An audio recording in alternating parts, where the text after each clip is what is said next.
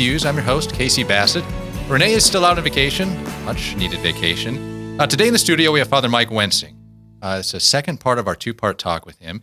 He wrote a manuscript recently about death and the afterlife in the Jewish tradition and how that evolved into the Christian tradition, and it's a very interesting conversation. The manuscript itself is in the works of being published, but not quite yet. So you'll hear a little bit about that. But first, Biblical Bites with Dr. B. So I think actually Renee is back from vacation. You're right. She's just chosen. Yeah. Well, no, to be honest, we've replaced her. There has been a usurpation. We've overthrown the tyrant. I mean, we've accosted the studio. Yes. She'll be back next week, I think. Yes. But this week, for probably not last time, forever. Last time for now, Casey's in studio. So Casey, you get the question. What's today? First Sunday of Advent. In what cycle? C? Oh, no, we're switching it, right. Are we back in A? I don't know. I'm going with A. Are you sure? I'm sure. Is that your final answer? Final answer, yes. Yes, you're right. A. So new church year with First Sunday of Advent, new church year. We start the cycle with year A. So that means is most of this next year, the gospel is going to come from Matthew. Okay. Almost every Sunday, the gospel is going to come from Matthew. So it's Advent, right? So what do we think, Casey, when we think about Advent? What do we think about? Oh, Christmas time, Christmas music, death and dying. Wow. That's really not where I thought. With you, I'm not surprised. Right. So, I've been fighting the losing battle with my kids. No Christmas music. Yes. I mean, the decorations, for goodness, the stores, it went up to November 1st. Halloween's done. We're going to skip Thanksgiving. We're going straight to Christmas. But here's, I want to just focus briefly on the second reading in the gospel for Mass today. Second reading from St. Paul's letter to the Romans. Brothers and sisters, you know the time. It is the hour now for you to awake from sleep. For our salvation is nearer now than when we first believed. The night is advanced, the day is at hand. Let's then throw off the works of darkness and put on the armor of light. Does that feel Christmassy to you? Sort of, I guess, but not in the Christmas spirit that you would generally think of. No. Because it doesn't really talk about Christ's first coming, the birth of Christ. Here's the gospel. Matthew chapter 24, verses 37 through 44, at the beginning of this reading.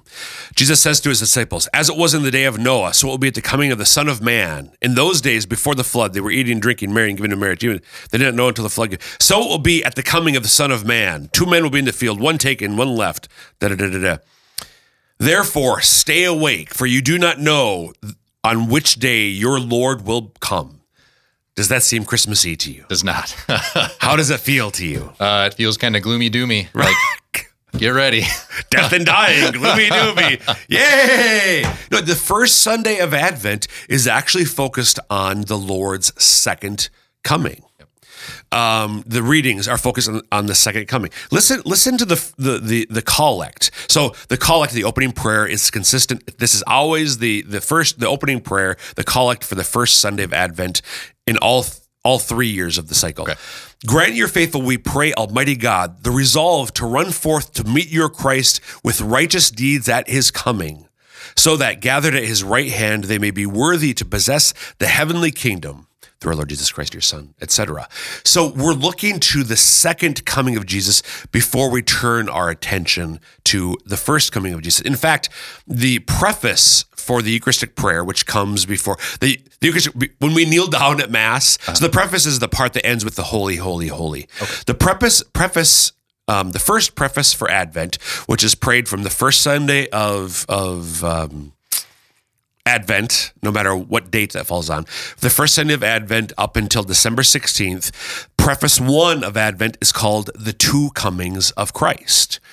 It goes like, It is truly right and just, our duty and our salvation, always and everywhere give you thanks, Lord, Holy Father, Almighty and eternal God, through Christ our Lord. For he assumed at his first coming the lowliness of human flesh, and so fulfilled the design you formed long ago, and opened for us the way to eternal salvation, that when he comes again in glory and majesty, and all is at last made manifest, we who watch for that day may inherit the great promise in which now we dare to hope. So that's the preface that's going to be prayed really until December 7th, through December 16th, until the 17th.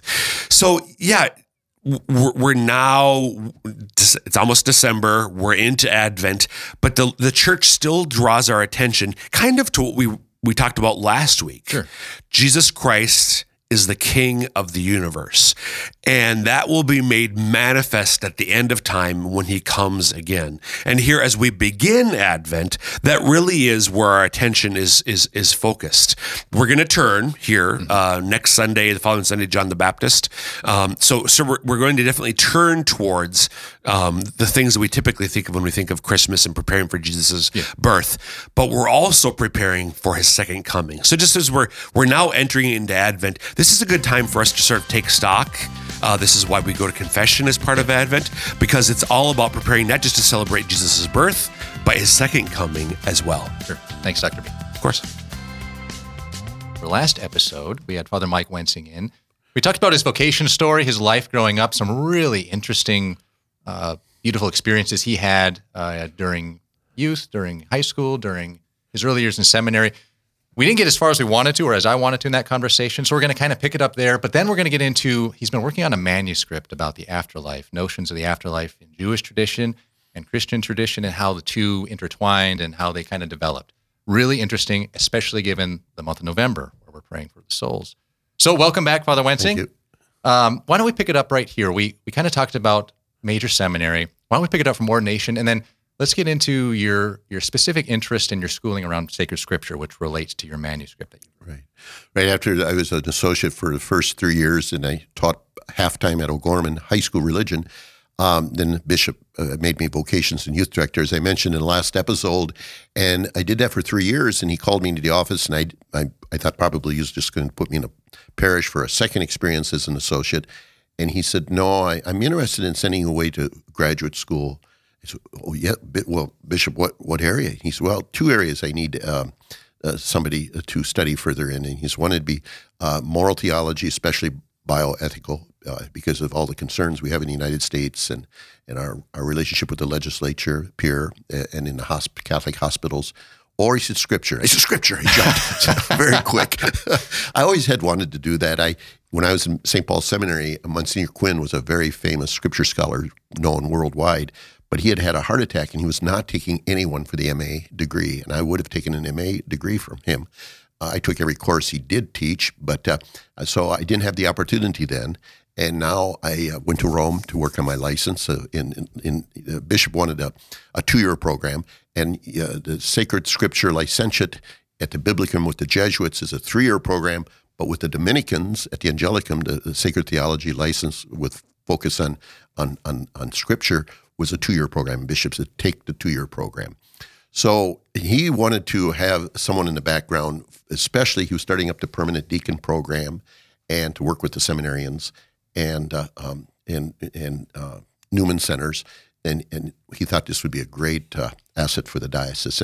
And I was so blessed. The struggle, again, was languages. Some of the classes had to be in Italian at the grad level, so I did go to a Berlitz type of school for 2 months, and then and I had passed the Greek testing, but I had never had Hebrew. So that was my hardest first year in Rome. Seemed like it comprised 90% of my homework, just doing Hebrew. But we finally we got on top of that, and then coming back with the degree, I was sent to the Newman Center. So I taught some optional courses in Introduction to Old and New Testament in the college level program, and then I was helping with the permanent deacon program, teaching them theology. Later, that degree was used by Bishop Carlson to have me with several other partners found the Master of Arts in Pastoral Ministry.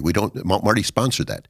We don't have that anymore, but it was distance learning. So we usually have about 8 students at a time, and a number of our DREs, Catholic school teachers, and deacon candidates completed that MA program, and it was a wonderful degree.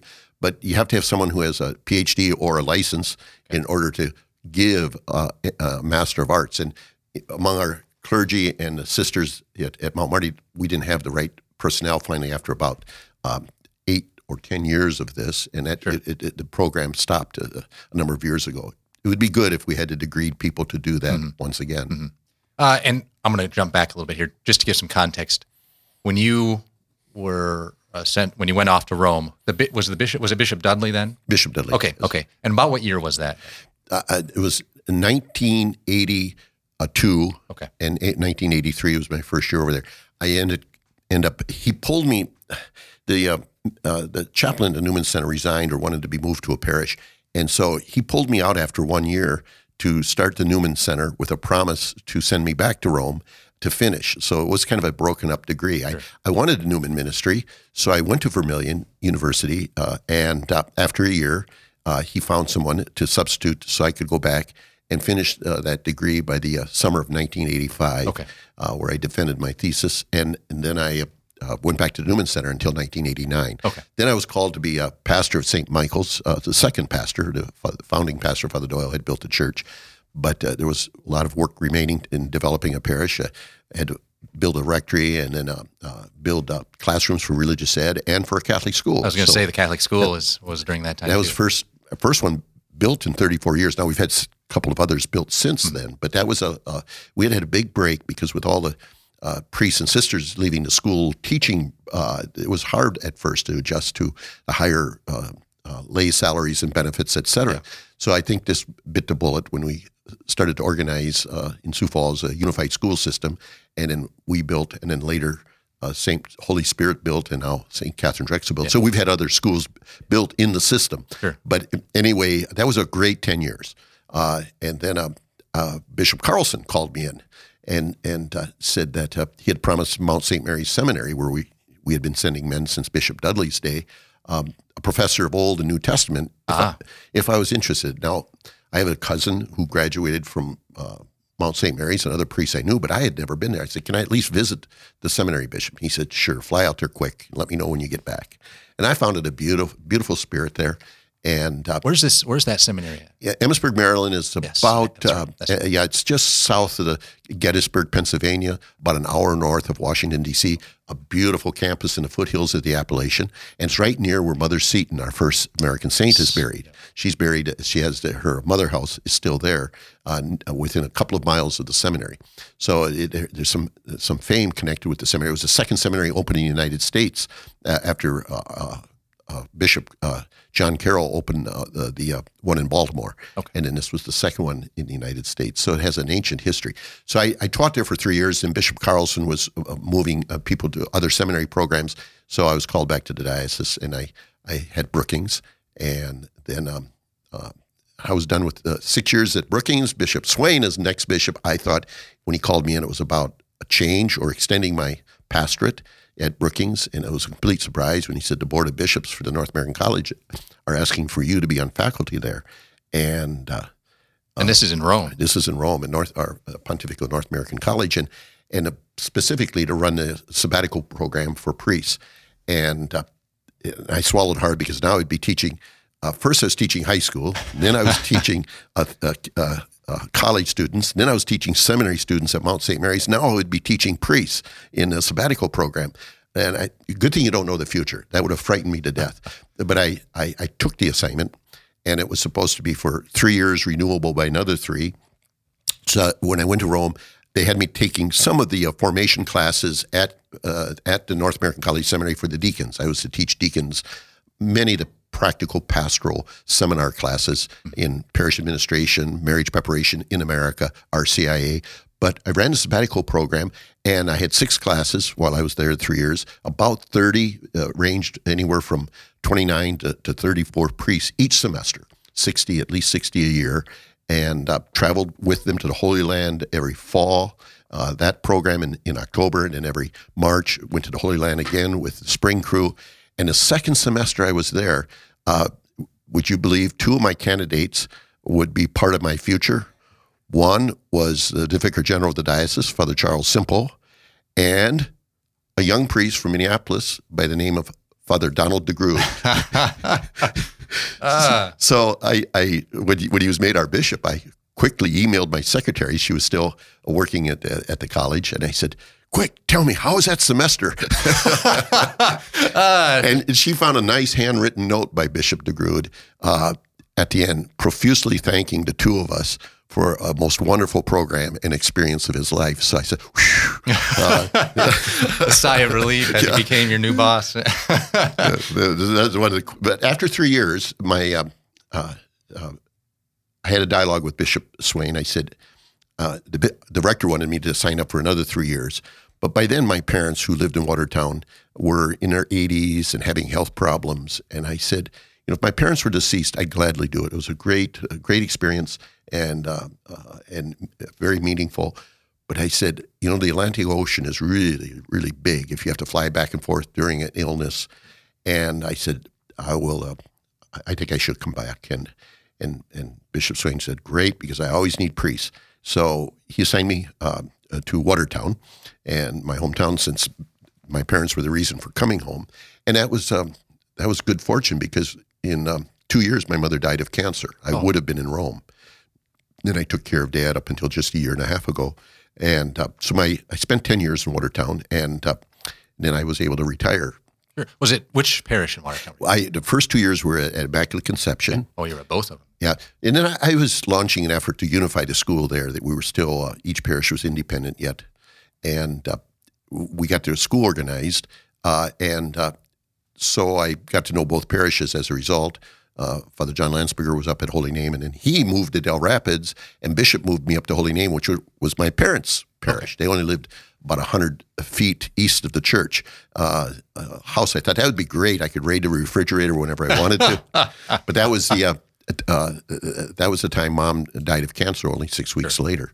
And I had to sell the family home. So anyway, I ended up there for 7 years. And in the first year of retirement, when I wrote that book and was taking care of my dad, then he died in the nursing home of COVID. He was just on the eve of his 97th birthday, so he had a long life and was so ready and at peace to die. So that was a kind of a funeral of celebration, really. Then I was open. I thought, well, my brother and my sister are both retired in Sioux Falls. That are next closest to me in age. I have 3 classmates retired here. I said, I think I'll move to Sioux Falls. So I'll be among family. Sure. We're about halfway through. So if you're just joining us, we're talking with Father Mike Wensing. We kind of went through his vocation story and his life leading up to where he's at now with retirement. Father, I'd like to get into this manuscript that you are working on. We had an excerpt in the Bishop's Bulletin for November, kind of part of it. It deals with death and the afterlife, notions in Jewish tradition, and how that kind of flowed into Christianity. It's really interesting stuff, especially I find the Jewish notions, because that's not something that's talked about a lot, is what their conception of the afterlife was and whatnot. So tell me a little bit about it, how that kind of developed in your mind and how you got to writing the manuscript.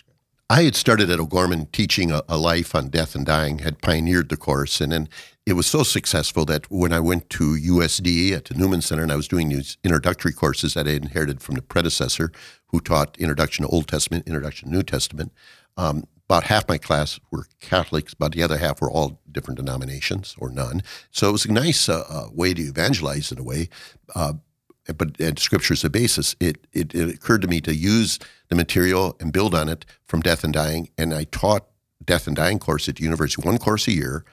Turned out to be so much more popular than the Scripture courses, where I usually would have maybe 25 to 30 college students in the Scripture courses. The first time it was offered, I didn't put holds on the registration dean. I had 106 students show up. So it was a monstrous semester. Shows you how interested people are in this, and how people really question what's. And then, every semester, I was there 6 years, so every semester I taught it. I never had less than 60, but I capped it at 60 as well. Mm-hmm. So then it turned out, I said, one section should be on, because you do all kinds of Elizabeth Kubler-Ross and all kinds of death and dying and world cultures, world religions. I want to be more specific on the Jewish Christian. And as I started developing a 2-week course within a course, it occurred to me at the end, I think I could write something. We'll see if it can be published, but if nothing else, these are notes for my class. Sure. We had two publishers. Paulus Press was interested in the manuscript, and St. John's Collegeville. But St. John's Collegeville got to me first, and I signed with them. And that was in publication until 2010, I believe, from 1993, and then the copyright returned to me. Well, in the meantime, I had just written through the Jewish tradition, Old and New Testament.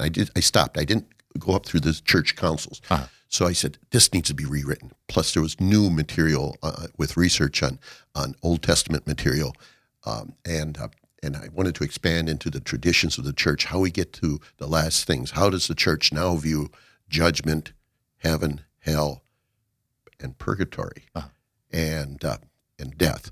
And so the old book was titled Death and Destiny in the Bible. Now the new manuscript is Death and Afterlife in the Bible and the Church, developing traditions in history. So you see there is a flow from Scripture. We always say that our faith and our teachings in the Catechism of the Catholic Church are based on the Bible. It's either explicit in the Scriptures or implicit. And purgatory would be an example of implicit, that you draw out little tentacles from the Scriptures, a belief in a transition time after life, a belief in prayer being effective in that transition on the behalf of us, the living, for our deceased friends and relatives, or those in purgatory, as we say. And as I developed it and read, a huge help was the Holy Father Benedict, when he was Joseph Ratzinger. As a theologian, he'd written a book on eschatology. Being typical German, I had to read it 3 times, underline it thrice to finally comprehend it all. But he did give me a lot of material to guide me in the writing of this manuscript. So it's 133 pages long, and just really completed it this summer. Okay. And Paulus Press is taking a look at the manuscript. Just yesterday, our Sunday visitor asked to see the manuscript. The proposal, I'd sent him the forward, the table of contents, and they said, we're interested. Could you send us the rest of the manuscript? Oh, wow. So I have to have an answer from Paulus Press. So I think it takes time. It may be another year before we'll see a published book. Yeah, let's talk about the importance of the afterlife and the 4 last things, like you mentioned, and death. I want to kind of go into 2 things. Why is that important for us as Christians, number 1? And then number 2, what did it look like for the Jewish religion, the ancient Jewish religion? Yeah, I mean, the church fathers and all the great saints always said that we were supposed to live always with an awareness, not a depression, but an awareness of death in our life. So you even have some saints holding the skulls to meditate on death. And because this is the transition goal, as St. Paul says, I would rather be with the Lord than in the body, but he would remain with his followers and in the body to serve the Lord's purpose and to serve the gospel as necessary. But the fact that he was dreaming about heaven, I mean, we should dream about heaven. That's absolutely important, because it's if we're on the course of a relationship with our Lord Jesus Christ and the saints, we want to be united with them, as all love wants to be united. So there should be a sense, even though there's a natural fear. So we play between the natural fear and our desire to be with the Lord. So the church has put a lot of emphasis on its funeral rites, its burial, blessing of the body, anointings before that to prepare for death. We have quite, with the last rites and the ceremonies afterwards and burial, in a consecrated ground, if possible, our Catholic cemeteries, we have quite a ritual surrounding death, not because we're preoccupied with it, but we see it as an important transition to our union with the Lord in heaven. Sure. Sort of a preparation, meditation and preparation for that transition. And then how did this develop out of the Jewish, ancient Jewish religion? Question, yes. Because that's a lot. I don't think a lot of people know that. But when you read the early parts of our scriptures, all the way up through the Psalms, you will find that they believed in God and they believed in an afterlife of sorts, but they had not articulated it. This is through the majority of the Old Testament.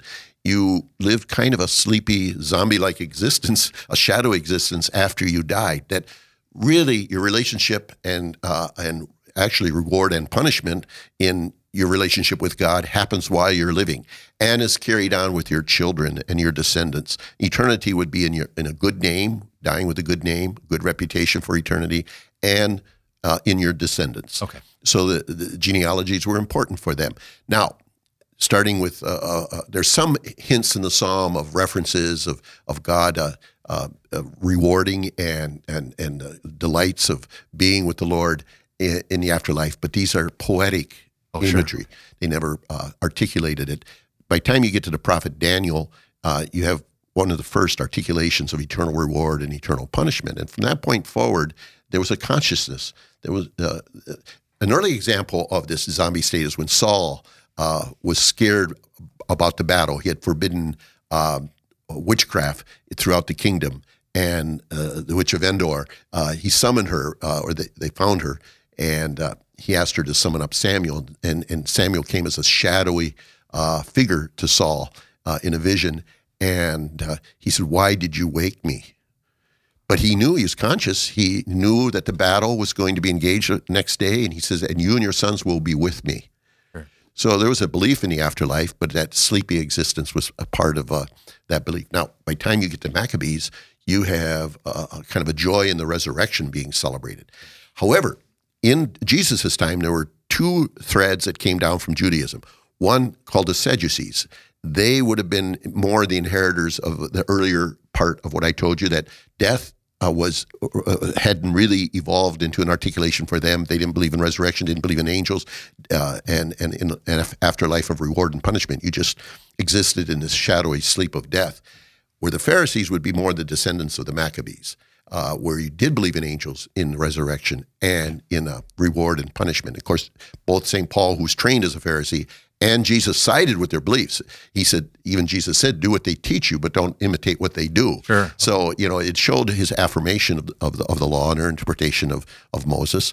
And so this was kind of the dividing between the Sadducees and the Pharisees. Now, just here a couple of Sundays ago, or just last Sunday, we had the story of the Sadducees asking Jesus the question about resurrection when the woman had to marry 7 brothers. Yep. Not to get into that detail, but it showed thought they were pinning him. And he says, you're so wrong.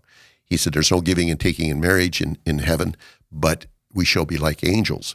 And I preached on the vocation of marriage is a vocation that really matters and is important for our earthly time. But in heaven, we'll all be in intimacy and unity, not only with our spouses, but with all the saints, a kind of closeness not even any marriage can match on earth. So Jesus was hinting like that. We don't become angels. That's a confusion today. A lot of funerals. Yep. We get our wings, they say. Yeah. No, angels are angels and people are people, but we'll be together. This has been a delightful conversation, and I think there's a lot more to be explored here. So I would venture to guess that we're going to have Father Mike back on this show to talk more about this, especially when his manuscript is published and available. So, Father Mike, thanks for coming in and talking to us about this today, especially given the month of November. We're praying for the souls. This is really apt. Thank you. And that'll do it for us today with Catholic Views. As always, you can find us on YouTube, Spotify, Captivate. And if you have any thoughts or questions, feel free to email us. Thanks.